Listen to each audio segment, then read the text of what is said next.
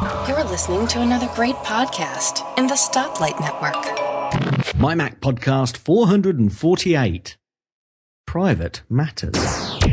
You're listening to the G-Men on the MyMac.com podcast.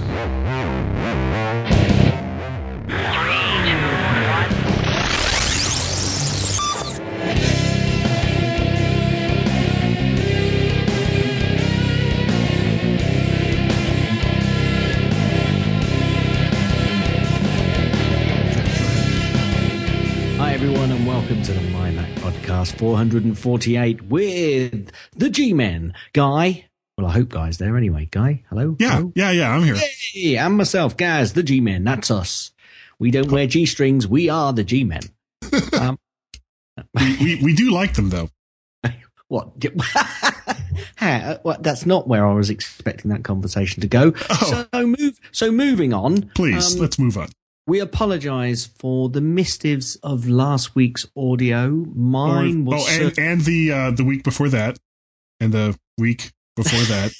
They've not all been that bad. Actually, to be honest with you, Guy, listening to last week was totally different if you listened to it over a computer than it was if you listened to it over an iOS device. And really? I was totally. I didn't think normally you'd put something out that sounded that bad, and I must admit when I listened to it on my iPhone, I thought it's not as good as it should be, and then I listened to it on the computer, and I thought that's a better quality. So I don't know what's going on there. Anyway, well, you know what's weird? What's weird is I had gone through the whole editing process and had exported it out of GarageBand and turned it into an MP3 and had it in iTunes and put it on my iPhone, and I was listening to it back, and I was like way overmodulated. And then between that and You Were Too Soft and all the crackling, it was like, oh, so I had to go back and like do the whole thing all over again.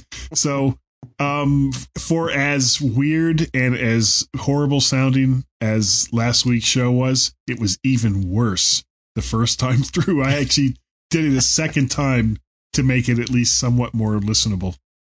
Good man. The sacrifices I make. You do a very good job, young man. I try so hard. Anyway, I just want good audio. What have you been up to this week? Well, actually, at the moment, I'm kind of batching it. My wife, Tracy, is off to a seminar up in Maryland with a friend of hers. And this is Sunday, March 10th. She'll be back later tonight. And then the weird thing is on Wednesday, she's flying out to Boise, Idaho. And she and her sister, who's flying to the same place from South Florida, are going to spend like about a week with their mother out there. So have you been doing some Boise stuff with your son? And has it entailed anything to do with the Mac? No. As a matter of fact, although he did ask me earlier today, there was, because he really loves like the Jurassic Park movies. Mm-hmm. And there were these like Jurassic Park games that he had probably 4, 5, 6 years ago. And he was asking me, he was like, Dad, where are those games? I was like, I don't know. I never played them and I haven't seen them in so long. So I'm going to have to be doing a search for these old, Macintosh Jurassic Park games. Cool. But for the next week, after Tracy leaves, for the Mac. After Tracy leaves, it's just going to be Peter and me left to our own devices. And, I'm sure all the people in the area will be very afraid. Yeah. Well, I'm afraid, and I'm miles away. At least 1 mile. So what do you got going on? Well, I've had a few problems this week, actually, with Time Machine. Really? One of the Macs that I back up to, basically what I've got is a hard drive attached to the Airport Extreme, which some people say you shouldn't do, but I know that it works, and other people say that it does work, and Apple condone it. Some people say they don't condone. So anyway, it's a bit of a mix there. So I've been running it, and it generally works fine. But I've actually seen this error being reported by people who actually have got the time capsule. So it's not just related to devices which are attached to Airport Extremes. It is also related to actual time capsules themselves. But what I was getting was one of my Macs, and this periodically seems to happen with, one of the Macs that I've got backing up, and it says that the sparse bundle is already in use. And I thought, I'm getting fed up with this happening. So what I did a little bit of digging, and I found by doing quite a bit of searching online. Google Foo. Google Foo or Bing Foo. Bing Foo. I like Bing Foo. Sounds like a Chinese dish. Well, it's got a much better ring to it, hasn't it? I'm going to Bing Foo. Anyway. Or Yoo-hoo-hoo you. Anyway, we're going way off topic. What? Well, Yoo-hoo used to have a search, didn't they? I mean Yahoo. Yeah. No, Yoo-hoo-hoo you is much better than Yahoo Yahoo. Anyway, what I found was that if you go into the airport utility on your Mac and go then onto the disk section of the Airport Extreme, once you found it, and disable the enable disk sharing option, and then update the disk, and then go back into Airport Utility and go to the disk, and then re-enable the enable disk sharing, and then re-update the Airport Extreme, that seemed to fix the issue, i.e. the Mac that was unable to see the sparse bundle because it was telling me it was already in use could then see the sparse bundle because it wasn't then in use, i.e. what I did was turned it off and on again. So in order to use it, you had to disable the enabler and then turn it back on and enable the disabler? I had to basically disable the enable hard drives, or enable the disk sharing. I'm messing with you, man. Yes. Sorry. The reason I didn't catch it is you did break up a little bit, so that's why I didn't catch that one. But yes. In other words, you were funny. I just didn't hear it. Yeah, wasn't that funny? So anyway, that was a bit of it. So if anybody else is seeing that issue, Time Machine occasionally saying that the sparse bundle is already in use, and you're finding that you're struggling to actually get it fixed, basically reboot your Airport Extreme, or do the process that I did, which basically reboots it because it resets it. Right, and anytime you make any setting changes, you pretty much have to reboot it in order for them to take place. That's right. So that pretty much fixed the issue. So come on, Apple, it just were. It just were. I had my wife's computer is. Oh, and by the way, that wasn't hit it. Gaz's tips. Yeah, tell him that story. How long it took me to finally get you the Gaz's tips opening and closing themes. Probably about 3 months. I don't. Yeah. Like that. Well, you asked me a couple times, and let me get those right to you. And then I'd completely forget. And then like 2 weeks would go by, and you're like, you're going to send me those opening and closing theme to Gaz's tip. Yeah, you were doing such a good job, really. It didn't really bother me. It was the only reason I really needed them was when I was possibly going to be doing a podcast on my own, because you were skiving off somewhere. I was somewhere in California. No, I don't know. What the hell was that all about? God knows. Should we go on over to the mymac.com podcast? There I go again. The My Mac website articles. I'd have to say articles, and that, because I said the first part, My Mac, and then I was supposed to say articles, but then instead I said podcast. All right, here we go. We are about to launch My Mac. Recent articles. Anyway, you take the first one because I want to say something at the end of it. Okay. Well, the first one is from Kurt Blanchard. It's the VHAW 360 Bluetooth speaker. Wireless Bluetooth speakers are plentiful these days. Big ones, small ones, good ones, awful ones. And choosing one is difficult because you can't always test drive them in the store. The key features are similar: connection via cable or wirelessly via Bluetooth. The VHAW 360 Bluetooth speaker offers a feature that most of the others don't have: music via, wow, really? An SD card.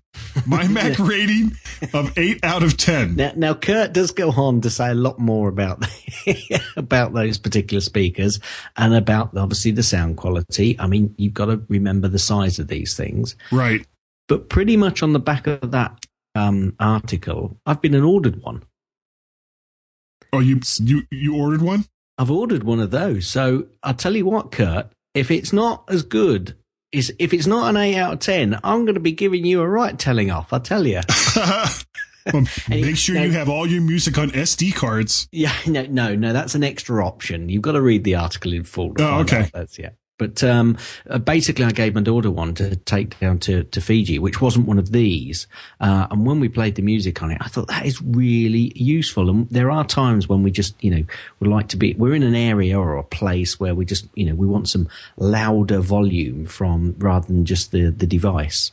Sure. And so I thought, it's about time we got one. So on the back of that, I've been and ordered one. Yeah, there you go. You see, cool. I do read the articles from time to time. Anyway, Notebook for iPad. This is a review by Elisa. You say Pacelli and I say Pacelli. I am so on it this week. I don't know. I think I've got to finish the show now because that was just on the nail. So that we can't get any better than that. So goodbye, everyone. Good night. Oh, wait, you still have to talk about the review. Okay. Notebook and note-taking apps are a dime a dozen in the iTunes App Store. I've downloaded a bunch and deleted most. I've always heard wonderful things about Circus Pony's Notebook for Mac. In fact, there are a few podcasters who rave about the software. Yes, that's good. When I had the opportunity to review Notebook for iPad, slow down, wow. Gary. Slow down. Put your teeth back in. We have plenty of time, Gaz. That's the end of that review. I was expecting great things. Did Notebook for iPad meet my expectations? And that's a question mark. My Mac review rating 7 out of 10. But I've put a proviso in here because Elisa did say it could have been an 8 out of 10. You'll just have to read the article to find out why it didn't quite get there. So close. So very, very close. Now, I wasn't sure whether I should put the next one in because it was kind of a bit of an ad. But there is I think a bit of an ad which tells you about 5 top iPad games for just killing time. But you'll have to go over to read the article to find out about them. Yep, and that's by Curt Blanchard. No, it's not. Oh, it's not? You're right. You're right. I'm sorry. I got confused between... Hang on a minute. Stand by. Okay. My brain just kicked right back in. The next up is an app called AnyList. It's a review also by Curt Blanchard. AnyList is an iPhone app that lets you make as many grocery or shopping lists as you want or need. And it's free. It contains an autocomplete dictionary, so when you start typing Brock, it fills in broccoli. But what if you want, like, crocodiles? Anyway, this makes creating a shopping list very fast without a lot of typing. My Mac review rating of 9 out of 10, and please don't buy crocodile meat in the grocery store. It's just not good. No, it's probably horse meat, and that's a bit of a UK joke. I know about that. iStop Motion. That's a review from Beta Purd. Careful. When you first open iStop Motion, it has an intro video to give you a basic idea of how it works. It shows you which cameras you can use with iStop Motion, which are the front and rear iPad cameras. Also, you can use the free companion iStop Motion remote camera for the iPhone, iPad, and iPod Touch to take video. Now, Guy... Yeah, hold on a second.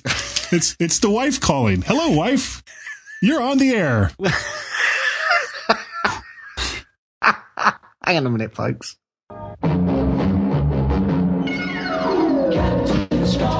Okay, so you're on your way home from your secret seminar somewhere in Maryland. That's right. We're actually recording the podcast right now, and I'm recording this bit into it. Gaz is playing like this weird music in the background. My head's like bobbing back and forth. Spectrum is green. Spectrum is green. Are you finished? Yeah, the phone call is done. That was Tracy calling to say that she was on her way home. Right. Where was I really do love doing this show. I do. It's so much fun. Okay, so as if nothing had happened, the companion camera application for the iPhone is free as well, which is nice. That gets a MyMac review rating of 9 out of 10. And if you've got no idea what I was talking about because of what happened in the middle of that, that was iStopMotion, a review from Peter Bird. Now, the next item, I'm going to jump in, Guy, because... Yeah, you may as well. It says, why innovation doesn't mean brand new. This is an opinion piece by Mr. Girl. All tech companies copy. It's all built on what came before. It's how it's implemented and the infrastructure built around it what matters. And few companies outside of Apple, Google and possibly Samsung seem to do it very well. Market share, sales and profits, all three are very different things. Now, this item already has a comment from Peter Bird, actually. Oh. And it says, that's a great piece, Guy. Excellently done. So go over to the website and have a read about what Guy says, and then email us, Google Plus us, and tell us what you think. Yep. And remember that I write almost as well as I podcast. Next up is a review by Lich Refko. Wow. The Voyager. Isn't it? Lich Refko. Oh, Lich Refko. All right. Stop. We're going to get in even more trouble. This is a troublesome show. That should actually be the title. It isn't, but it's what the title should be. Well, I don't even know where I was anymore. Voyager S3. S3. Newer tech offers a variety of hard drive docking solutions for those of us who prefer to use bare hard drives for external storage. Not going there. These docks also come in handy for those who need access to a hard drive they've pulled out of a Mac or Windows machine. It gets a MyMac review rating of 9 out of 10. Okay, so Camcard. This is a review from Julie Cool. It's Keel, not cool, you podcasting fool. That wasn't nice, Julie. No. Hey. I have to say it wrong so that you can play that now, don't I? Yeah. I had a problem and Camcard was the solution. My problem was that I had collected a large handful of business cards at Macworld that I wanted to keep on file, but I didn't want to keep the cards lying around gathering dust. Now, I didn't put a rating in here, which is bad on me. So let me just have a quick look and go over and see whether it was actually rated by Julie Keel. And she actually gave it 9 out of 10. So it was worth going and having a look. So Camcard. The last professional. The last bit we have before we get out of this disastrous part of this podcast is Johnny Winter. It's an app review by Julie Cool. It's Keel, not cool, you podcasting fool. I knew I could get another one in there. The Johnny Winter app for the iPad is an impressive collection of information on the legendary, guitar player and his music. This app is for experienced guitar players or general fans of the performer. While it will teach you how to play Johnny's legendary style, it isn't intended to teach the basics of guitar playing. Gets a MyMac review rating of 7 out of 10. I just can't imagine somebody saying, I'm going to learn how to play the guitar only by trying to figure out how Johnny Winter plays the guitar. Well, that's why she rated it the way she did. Yeah, probably. I don't quite know where we were going with that. Anyway, there's lots of items, more items than there were last week. Go over to the website. There's always new stuff appearing on there. Keep going to the website, keep reading it, and put in a few comments if you need. Yeah, in between those times when you're calling our Skype number. Yeah, because I know it's so busy. Oh, my goodness. Okay, we've got some feedback apparently. Oh, okay. Oh, I see. Is that for me? Okay. This is from John Nemo. I got my parents a third. This is, oh my God, what a disastrous show. This is, I hope this show sounds better. At least I hope this at least sounds good. Yeah, the content's crappy. But at least it sounds so good and professional. This is from John Nemo. I got my parents a 3rd gen Apple TV for their older TV that has an HDMI connection.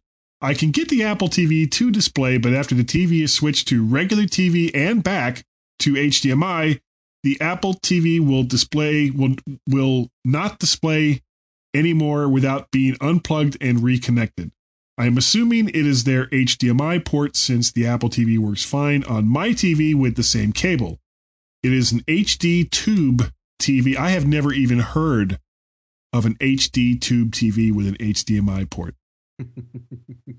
Now, he says that he tried this with the same cable connected up to his TV didn't have any problems. John, what you have to remember is that there's HDMI cables and then there's HDMI cables. Sometimes the cheaper ones, and not all the time, frankly, for the most part with modern TVs, it doesn't seem to be a problem. But I also had this problem with a cheap HDMI cable connected out of an Apple TV to a relatively new at the time TV that wasn't a big tube. And I couldn't get it to work. It wasn't until I switched cables. So that's something you may want to try first off is, just try another cable. And the other thing is here, I'm kind of confused by what he says here by switching from regular TV and then back to HDMI. I'm guessing he's talking about with like a remote control. Yeah, possibly. I would say that that he's changing obviously from the sources. So he's picking from because on our TV, obviously we've got the Apple TV connected to the HDMI channel, right? And if we want to go to the Freeview, obviously I've got to change the selection because of the input. Right, which input you're going to be watching. That's right, and that's what I'm assuming he's meaning there. Okay. But he does. John does go on to say he was going to bring them his first gen Apple TV, which should work for their needs and should work fine through the component connectors. But I would agree with you. I'd go for the route that you mentioned first, just to try it, because it's probably the cheaper option, and you can never have too many HDMI cables anyway. No. But the fact that it's a HD tube TV, being probably a bit of an older version. He goes on to finish off by saying, any thoughts on the second gen working because the resolution was low on that model, or is it just a messed up port? And I've got a feeling that could be the problem. What, messed up port on the TV set? Yeah, and getting either borrowing, of course, you could see if you could borrow a spare HDMI connection from someone and just try that. And if you're still getting the same problems, then, your suggestion of going for an Apple TV and putting the component connectors in is probably going to be okay. Yeah, it should be. It really depends on how worried they are about getting the absolutely best imagery, and it doesn't say how big the TV is.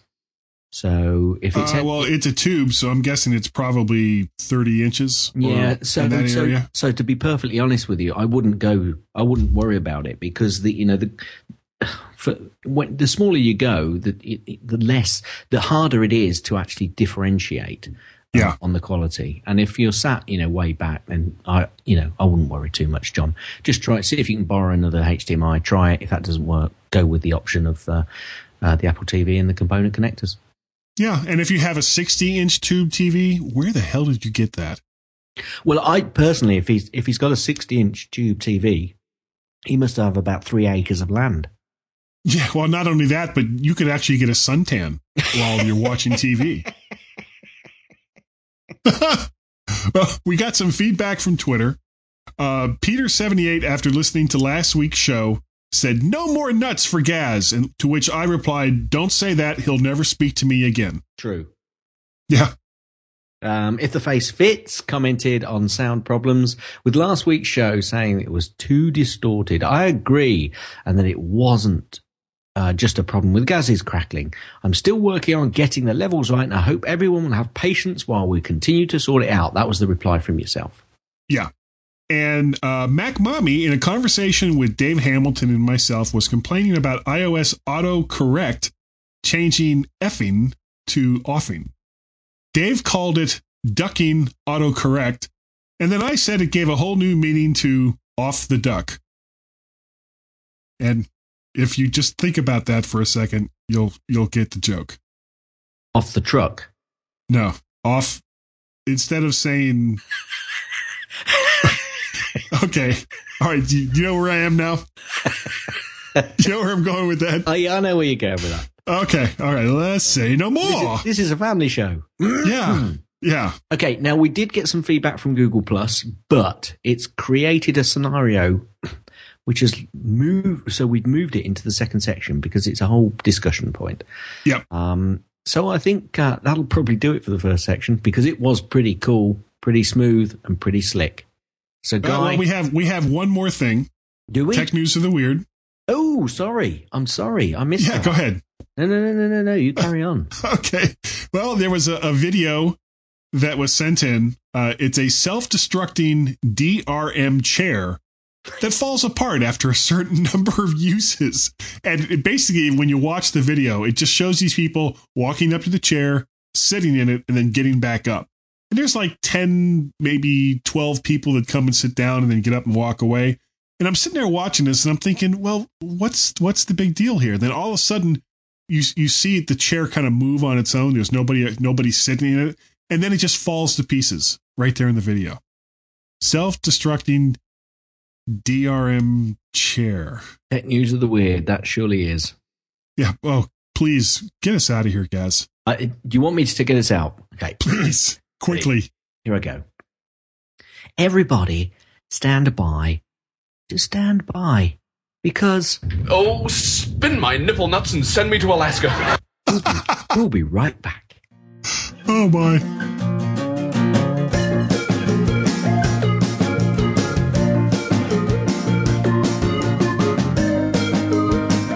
Suzette, what are you doing? Huh? Suzette, what are you doing? John. Take off those headphones. John, I can't hear you. What are you doing? I'm listening to the At Minute podcast. Leave me alone.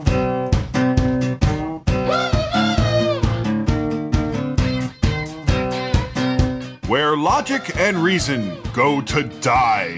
The G-Men on the MyMac.com podcast.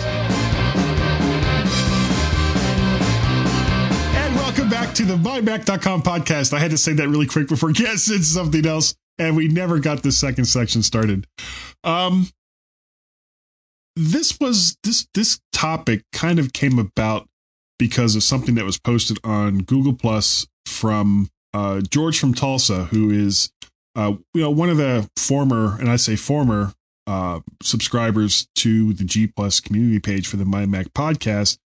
And he's former because of the following reason. I'm going to read the message that he says here.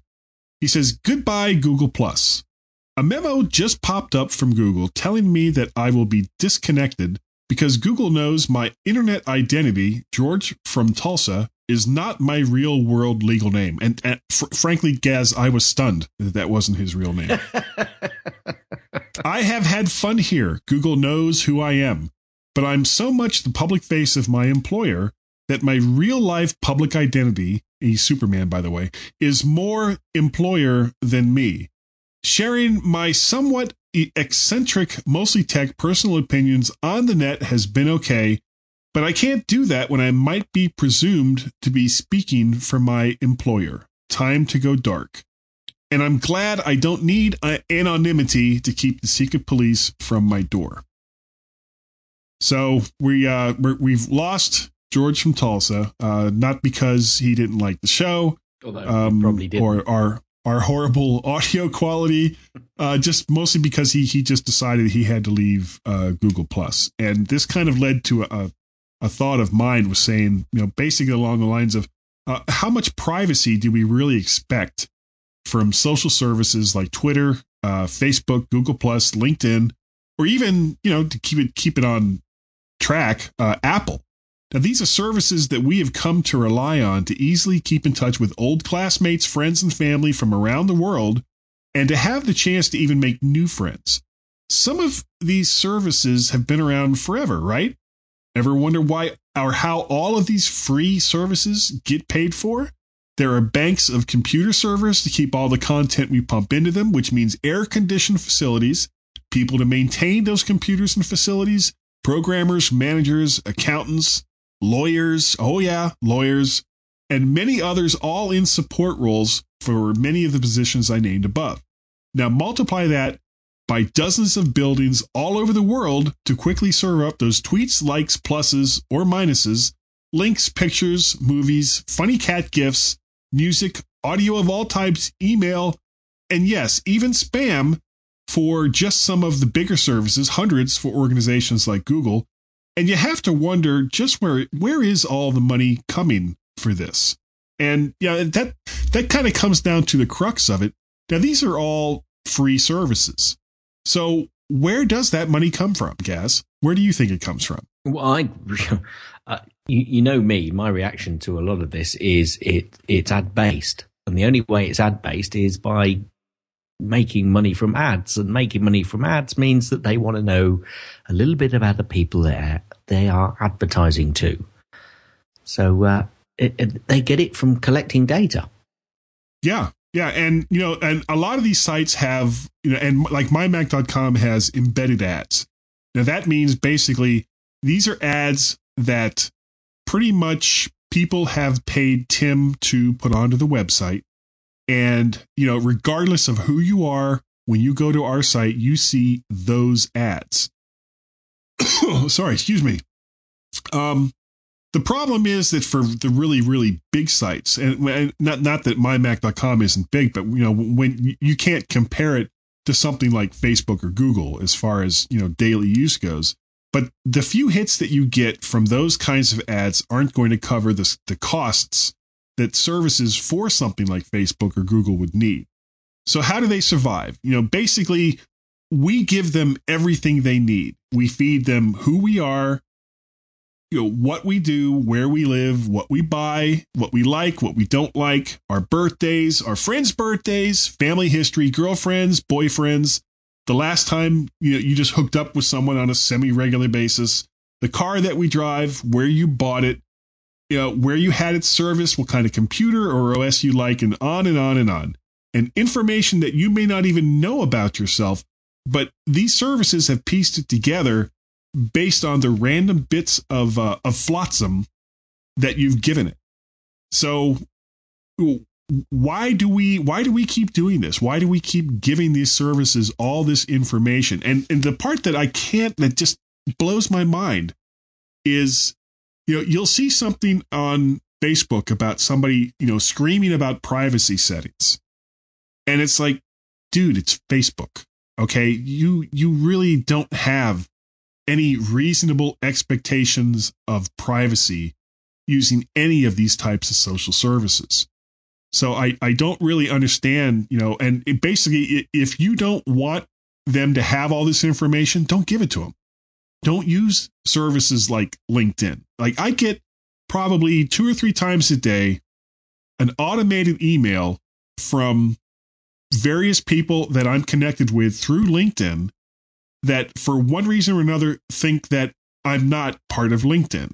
So I get these emails saying, oh, well, they've just updated this and they think that you're the cat's pajamas and you should just come on over to LinkedIn. It's like, hey, I already have an account and these people know me. And, and I'm pretty sure that these emails that I'm getting aren't because they clicked a button saying send Guy Searle an email about his updated skills set that this email seems to be based on. And do you get emails like that? Yeah, I'm just trying to work out what sort of email you've just received, whether it's an email inviting you to come back or whether it's an email inviting you to join up with someone else. It kind of depends. Sometimes it's saying because this person wants to be part of your LinkedIn circle. Yeah, and that's fine. And that's you see it's different levels, isn't it, Guy? LinkedIn, yes, I'm on LinkedIn. I don't respond to everybody that that comes knocking on the door, as it were. Yes, I'm on Facebook, and I'm using Facebook a little bit more than perhaps I've done in the past, and it's enabled me to contact people that, including my daughter down in Fiji, sure. That I wasn't as in contact with before, and I'm quite happy with that. But equally, I'm the one that sets the rate of information that one goes into Facebook. Now, the problem with Facebook and Google, and I think this is where George from Tulsa is coming from, is I'm fair. I'm known as Gazmaz. Now, there's a few people that do a bit of digging. They'll know my real name as well. But I try. Fred Flintstone. But yeah, thanks. Sorry, I didn't mean to out you, Fred. Do you know, sometimes I could kick you. Anyway. Well, not from where you are.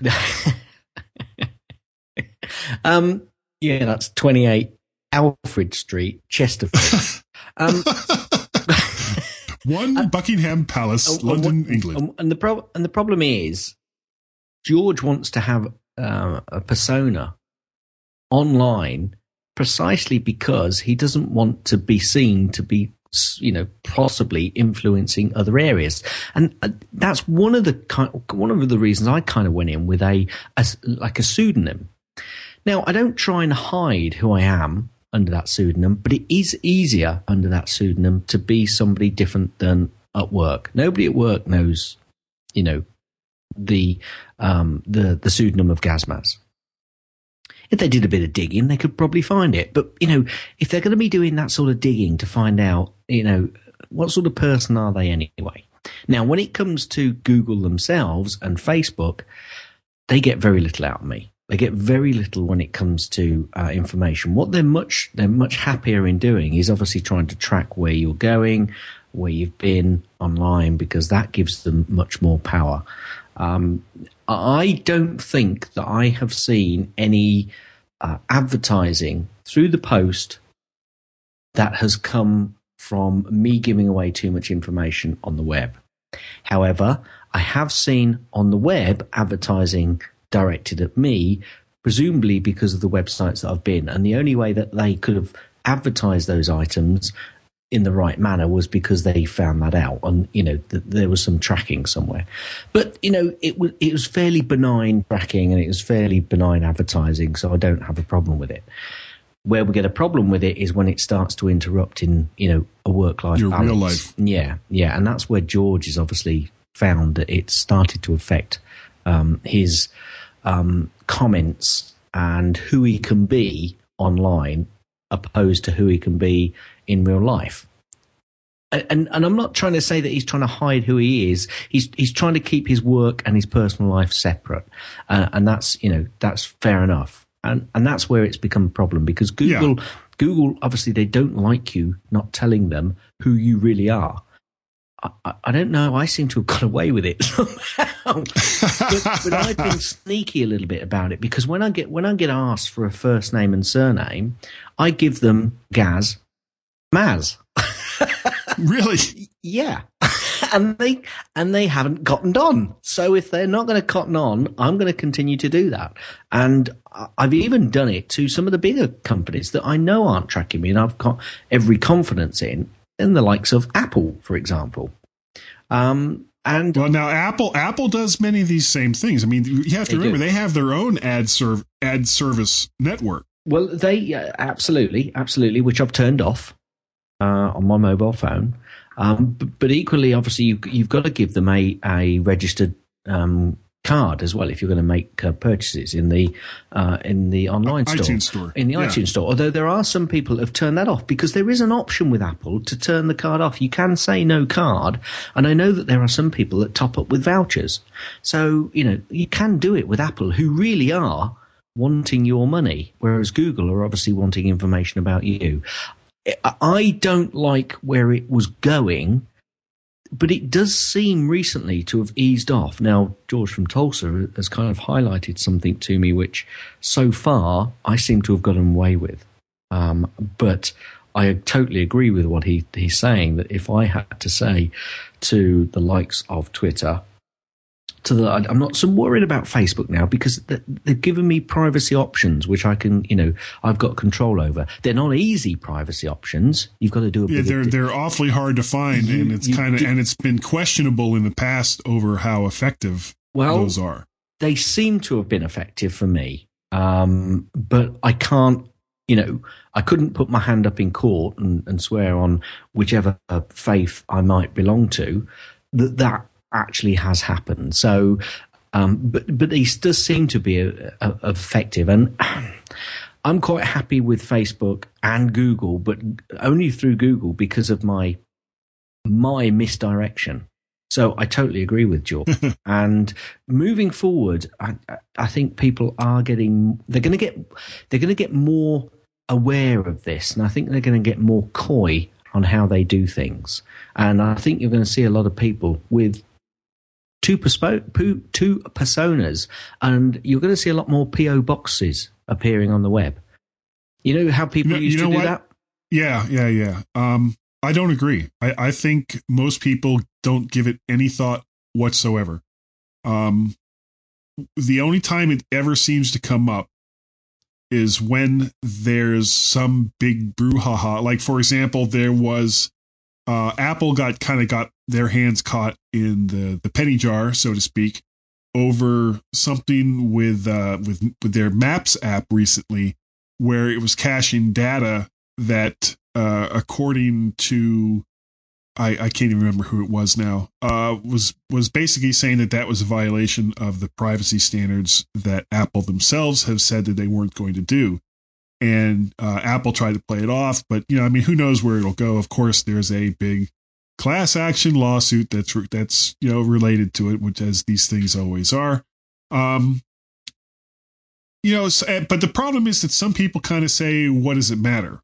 And I guess it kind of depends on how much of the life that you would prefer to have private, apart from your online persona. Now, you have, your Gazmaz persona, and George had his George from Tulsa persona. And I can understand why a lot of people would do that. I mean, would you want, old boyfriends or girlfriends, some of whom that you may not have even parted on the best of terms with, to be able to see all of that info, or your bank, or where you work? Do you want them to know everything about you? And so I guess you got to kind of ask yourself, why would these services try so hard to get this information and then also keep it from other social services?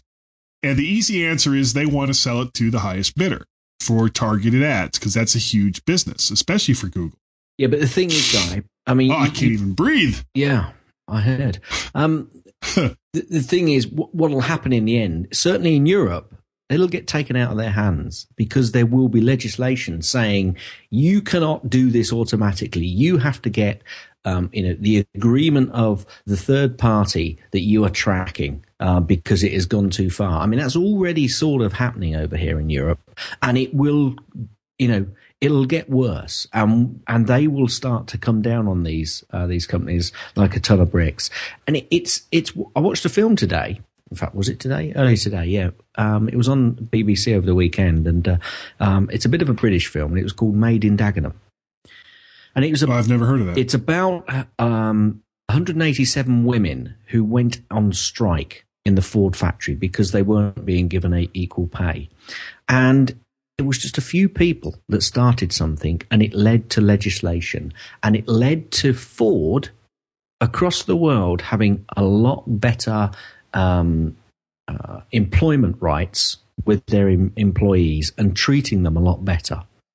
And as we go forward, the likes of Google will have to be treating its customers a lot better, and its customers are everybody that uses its services.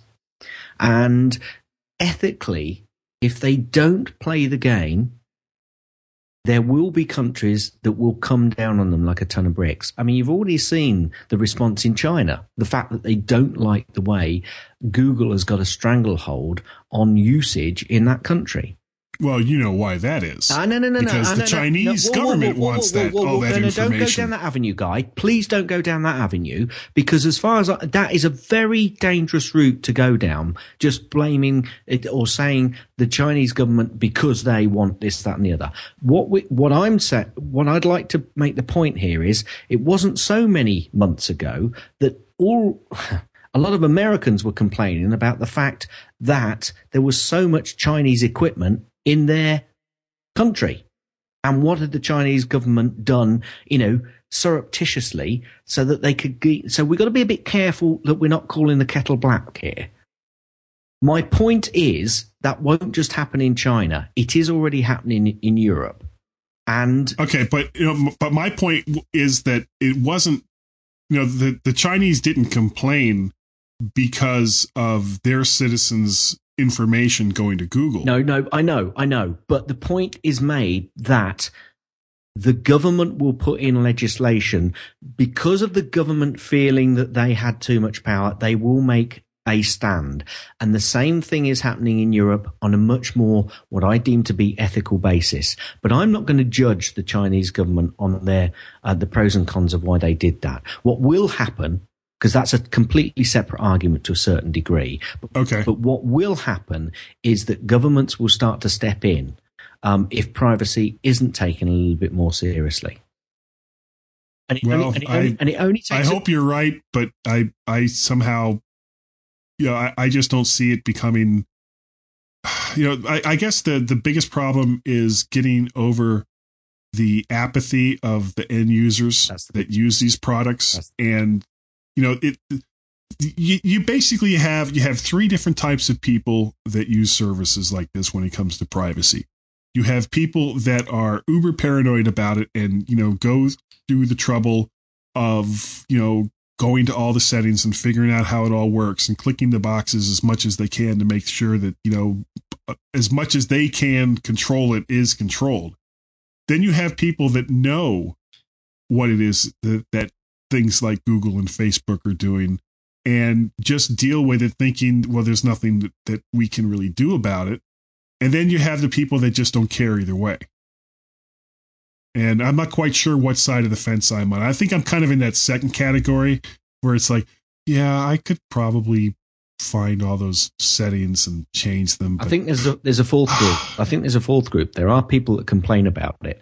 And very often they can make a loud enough noise for it to be... For the others? Yeah, for the others, for it to be heard. Because that's the same in almost any modern society that becomes lackadaisical, and we're all guilty of it. I am as well. We're all guilty of it. But I think it will. I think legislation will kick in if something's going to happen. It's something bad is probably going to happen. But I think we're already walking towards the attitude of certainly in Europe, some governments saying, it's too much. They know too much, and they don't make it easy for you to opt out. To opt out. It's not a matter of hiding. It's a matter of opting out on things like that. And if that means some services go away, hey, let's pay for it. Cheap doesn't always mean quality. It doesn't always mean that you're going to get exactly what it is. And cheap. You think you're getting. It's not. People think it's free, but it's not always free. Yeah. As well. Well, I mean, for example, we use Google Plus community for the MyMac podcast. We use Google Docs to share show notes back and forth. And do you remember when we used to use a program called Pirate Pad? I remember when I went into Google Docs, all of the information, I had to put my bank details in there, my birth date in there, and bank detail. You didn't have to put bank details. I'm joking, guy. I'm joking. Okay. Well, I mean, but it was just something I thought was very interesting, and I'd like to thank George from Tulsa. Even though I hope he's still listening to the podcast, even if he's not in the Google Plus community anymore. Thanks for bringing that up, because I think this is a very important topic. It is. And if your privacy is important to you, then you need to go through, all of the secret menus and in Facebook and Google Plus and Twitter and all these other accounts that you're just dumping all this stuff in, and figure out just how much of it that you really want them to know, because ultimately, if you don't do anything about it, then nothing will be done. And you just got to be careful what you're putting in there, and I think that's pretty much what I try. Yeah, just remember that picture of you, being drunk on spring break, that can follow you around for the rest of your life. That's one of the first things that I told my daughters when they first went to Facebook. I said, look, I don't mind you going into Facebook. I'm going to go through the privacy settings with you. I want you to understand the implications of what you're doing. And and that was the thing that I said. You say, do, or post something in Facebook, and you make it open, it will follow you forever. And and I asked the question, would you like me to see what you've posted?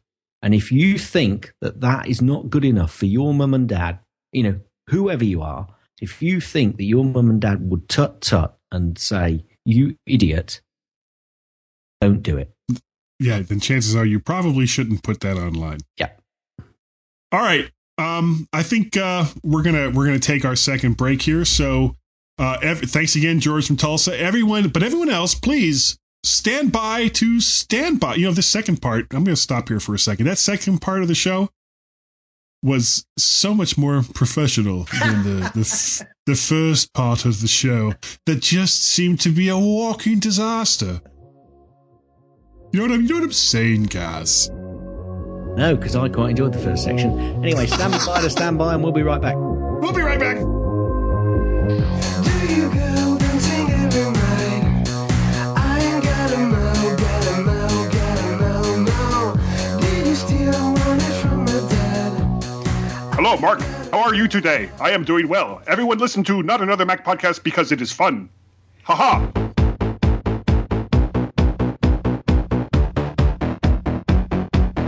For people with no taste in podcasts, the G-Men on the MyMac.com podcast. Don't even try. And welcome to the final section of this week's MyMac podcast with the G-Men. That's the G-Men. It's number 448. Did you know that, Guy? I did know that. You did? I actually typed that out. Did you? But I didn't do it like with numbers. I went 4, F-O-U-R, and then F-O-U-R, yeah, and then 8, A-T-E. Is that like a position, 448? Yeah. Excellent. Yeah. Either that or it's a sandwich order. Well, I can't figure it out. Can you do me a favour? What's that? Nod your head. Oh, I'm nodding. Gaz's tips. Mostly. Gaz's tips. Mostly. Gaz's tips. It's time for Gaz's tip. Hey, that worked. Didn't even have my help this time. Oh, I did nod my head though. Just good. Genius Mixes in iTunes. They get on my wick. Oh, really? Right. I never use it. Right click on the icon and remove each of those. Just remove them. Just get them out of there. Get out of your hair, and they won't be taking up time. They won't be trying to work out. Just right click on each of the Genius Mixes and go remove, and you can get rid of all of your basically your Genius Mixes. And if you want to bring them back in the future because you think that Genius was actually quite good and quite useful, then all you have to do is right click in the white space under the Genius Mixes, and you can see that it says restore all mixes. But if you don't want Genius doing all that calculation and looking up and giving you all of that music in those mixes, or if you just like one, you can just get one by removing all the rest. I've actually never. This is the absolute first time that I have touched over there on the sidebar where it says Genius Mixes, and I'm looking at them for the first time. I've got one here, and I have no idea where this came from. It wasn't anything I put in. It says hard rock and stoner rock mix. What does Apple, and we were talking about privacy issues. What does Apple know about me? Hey, not since the 70s, Apple, okay? Not since the 70s. Okay. Now, this doesn't give you any control over how the Genius Mixes are created, of course, but, that's another story. But hey, if it encourages people to use Genius Mixes, then the tips worked in reverse. So, hit tip. That's the end of Gaz's tips. That's the end of Gaz's tips. Gaz's tips. Is that the end of the tip? Will you let me finish? Gaz's tips. Will you let the theme song finish? You want me to go first with the app picks this week? You may as well. Okay. My app pick is something I saw online and I decided to check it out. It's from Marvel Comics, and I used to collect quite a few comic books up until probably maybe 4 years ago, where I just didn't have the time to read them anymore. And to tell you what kind of collector I was, I have, for people that collect comic books, you'll know exactly what I'm talking about. I have somewhere between 55 and 60 long boxes filled with comic books in plastic bags. No, I don't have the backings in. I didn't quite go that far. But yeah, I used to collect a lot of comics. And I just kind of fell out of it. And for the most part, when I buy them now, I'll buy like a collection of like 3 or 4 issues in one. But now Marvel has kind of made it a lot easier for me with this app called Marvel Unlimited. It's an iOS app. It's a subscription service, and 1 year costs about $60. Now that may seem, oh, excuse me, I'm so sorry. That may seem like a lot of money, but what this gives you is almost their entire library of Marvel comics going all the way back to the early 60s that you can download and read on your iOS devices, though I would recommend not doing it so much on the iPhone because it's not a great experience. But on the iPad, it's fantastic. And the only caveat here is they hold back about the last 6 months of comics because, I mean, they still want you to buy them. And if they just gave it to you everything for $60 a year, what would be the incentive to go and buy the hard comic books? So it's about 6 months in the past as far as what their current collection have. But if you like reading comic books, $60 a year for an all-you-can-eat subscription to everything that Marvel has, that's not bad. Yeah. So you can find that over in iTunes. Now, I did find one thing that was kind of weird about this.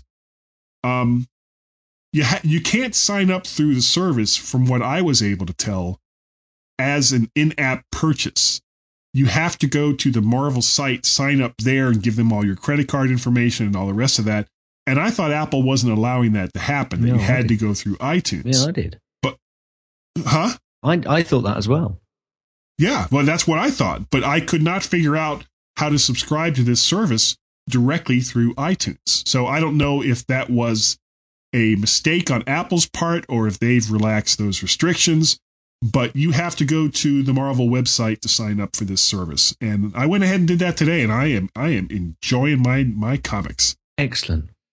Sounds cool. I've never really been a big comic fan, to be honest with you, comic reader. Bam! Zap! Kapow! Yeah. Sorry. Yeah, I get all of that, but yeah.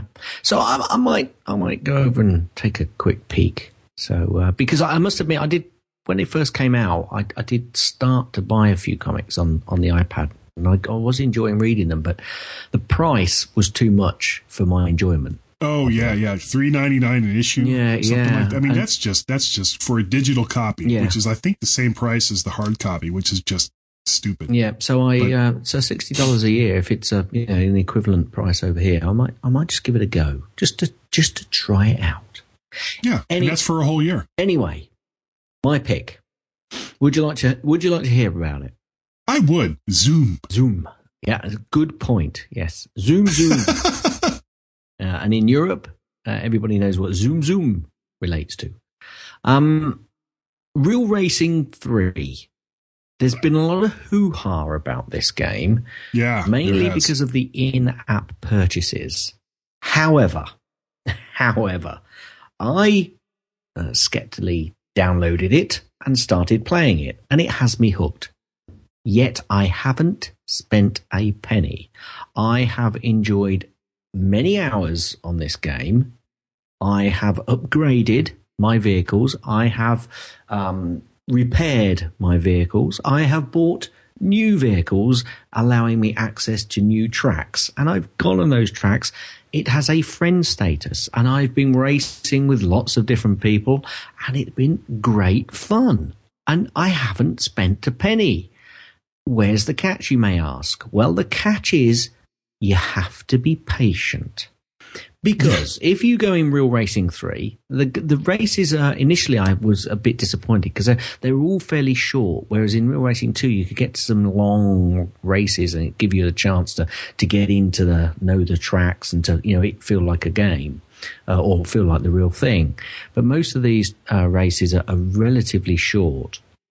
However, and if you run into other cars and you can get damage on your car, i.e. your tires wear out, your exhaust needs repairing, your suspension needs sorting out, your air filter and your fuel filter and all your other sorts of filters get blocked up, which need repairing, and that costs money. And you get money by participating in races, and obviously the higher up you come in those races, the more money you will earn.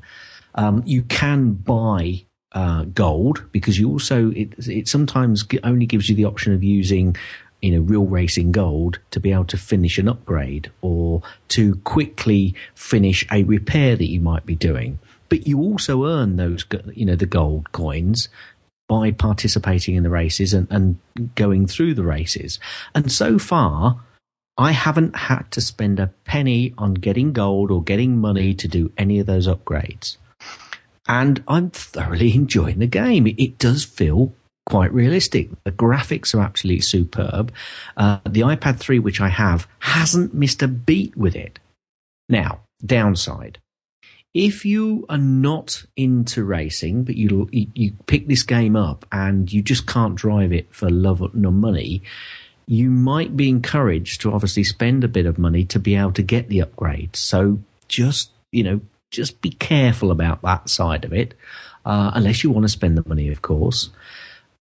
And a younger audience, it says that it's from age 4 upwards, which I think is rather an age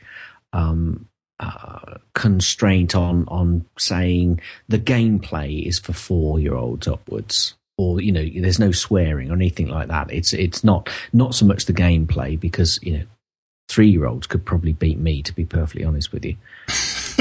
But they used to beat me in Taekwondo. But of course, if you do get a youngster playing the game and they are struggling, and you've got to be careful those in-app purchases. So just be aware of them, because they do pop up quite a lot. But it's not in your face. It's not as much in your face as I initially felt it probably would be. It might be. So Real Racing 3, it's quite good. Now, I have heard from somebody who was looking forward to Real Racing 3. They've got a relatively new iPad and an iPhone, and they've tried to install it, and it has crashed. And it's causing them real grief. Wait, the app crashed or the car crashed? Sorry, yes. The app actually crashed. And they're having real problems getting it installed. Now, it is quite an intensive game, and it is quite a heavy game. So, but I've had no problems, and I've heard other people are not having problems either. So, look out for Gazmaz. You want to, have a go at beating me, because I am the Stig, apparently. I am the Stig. And if anybody who watches Top Gear, you'll know what I'm talking about there. I'm not really. I've enjoyed it. It's worth it. It's free. Give it a go. If you want to spend some money, do so, but don't spend lots and lots of money, and don't blame me if you start spending thousands. That's right. Do not sue Gaz out of East Texas. No, because I'm in West Texas. Oh, damn. You weren't supposed to say that. No People's Pick this week. Sad face. Yeah, it is sad face. And no new iTunes reviews. I did check that earlier. Good, please, if you have the chance, and you haven't done it in like the last year or so, go on over to iTunes, give us a review, then let us know about it. We'll read it on the air, and I will send you a Woody, which is just this amazing thing that has to be seen to be believed. And the email that I will send you with the Woody is almost as entertaining as the Woody itself. I've seen those emails, and he's right. He is right. And we would appreciate it ever so much if you go over to iTunes. So, and thanks to everybody who has done in the past. So yeah, we do. We really, really do appreciate it. Thank you very much. So, assuming that you go over to iTunes and do a review, and you want to let us know that you have done a review in iTunes. Wow. You're repeating yourself. I mean, yes, I am. It was going professional, and now it's going back to sort, really. Well, that's for whatever. I think it's because I'm so very thirsty. Okay. You can contact me. I notice I didn't say at. You can contact me with the following email: guy@mymac.com, and you can also reach me on the Twitters after you've set your privacy settings to leave me the hell alone, all of you ad scammers. And that is twitter.com/MacParrot. And Gaz, assuming that they've gone into the privacy settings and checked all the boxes that needed to be checked and can still actually hear podcasts and read tweets, how would they contact you? Well, they can send an email to gaz@mymac.com or contact me on the Twitters, twitter.com. I'll repeat that, twitter.com/Gazmaz, Gazmaz. You can also contact both of us on twitter.com/Guy and Gaz, GUYANDGAZ. Go over to Google Plus communities if you don't feel that Google's going to be taking your life away, which, they could well be. Yep. And you can also send us an email to feedback@mymac.com, which goes through Fearless Leader. And there's one other way of contacting us. There is. There's probably lots of ways that involve like poisoned carrier pigeons and, these big, long, elaborate schemes. I have those. But a much easier way to do it is to pick up your telephone and dial area code 703-436-9501. Well, that number again, Gaz, is 703-436-9501. Call it collect, call it direct, but call it today. I'm going to jump in. I think that this is the best show we've ever done. Well, you're sure? Yeah. I think we're good enough, smart enough, and doggone it, people like us, Guy. Yeah, you know why you did that, Gaz? Yes, I know exactly why I did that. Because you want me to read this last bit. It's so unfair. It's so unfair. But before I am going to read it. But before I do that, thanks to everyone who has downloaded the mymac.com podcast. Hopefully this week's show will sound a little bit better. Thank you all. We really, really do appreciate it. We do. From the bottom of our bottoms. And I guess the last thing I have to say this week is, wow, I don't know if I can say this. Hey, can I just say, before you say it, who put it in there? That would be me. I'm saying no more. And those two words are Ikuskizun Naren Ameran.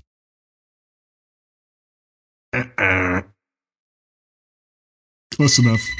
Oh, and then the phone rings. I forgot to disconnect the phone. That's all right. Thanks for downloading this podcast.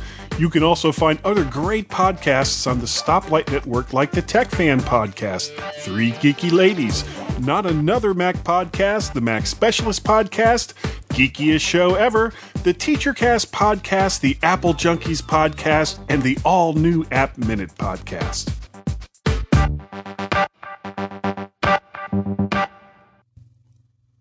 I hope you liked the sound this week. So much closer to perfection each time I speak. It's still your show, so please take the time and go to one of the many ways to leave a critique. Thank you.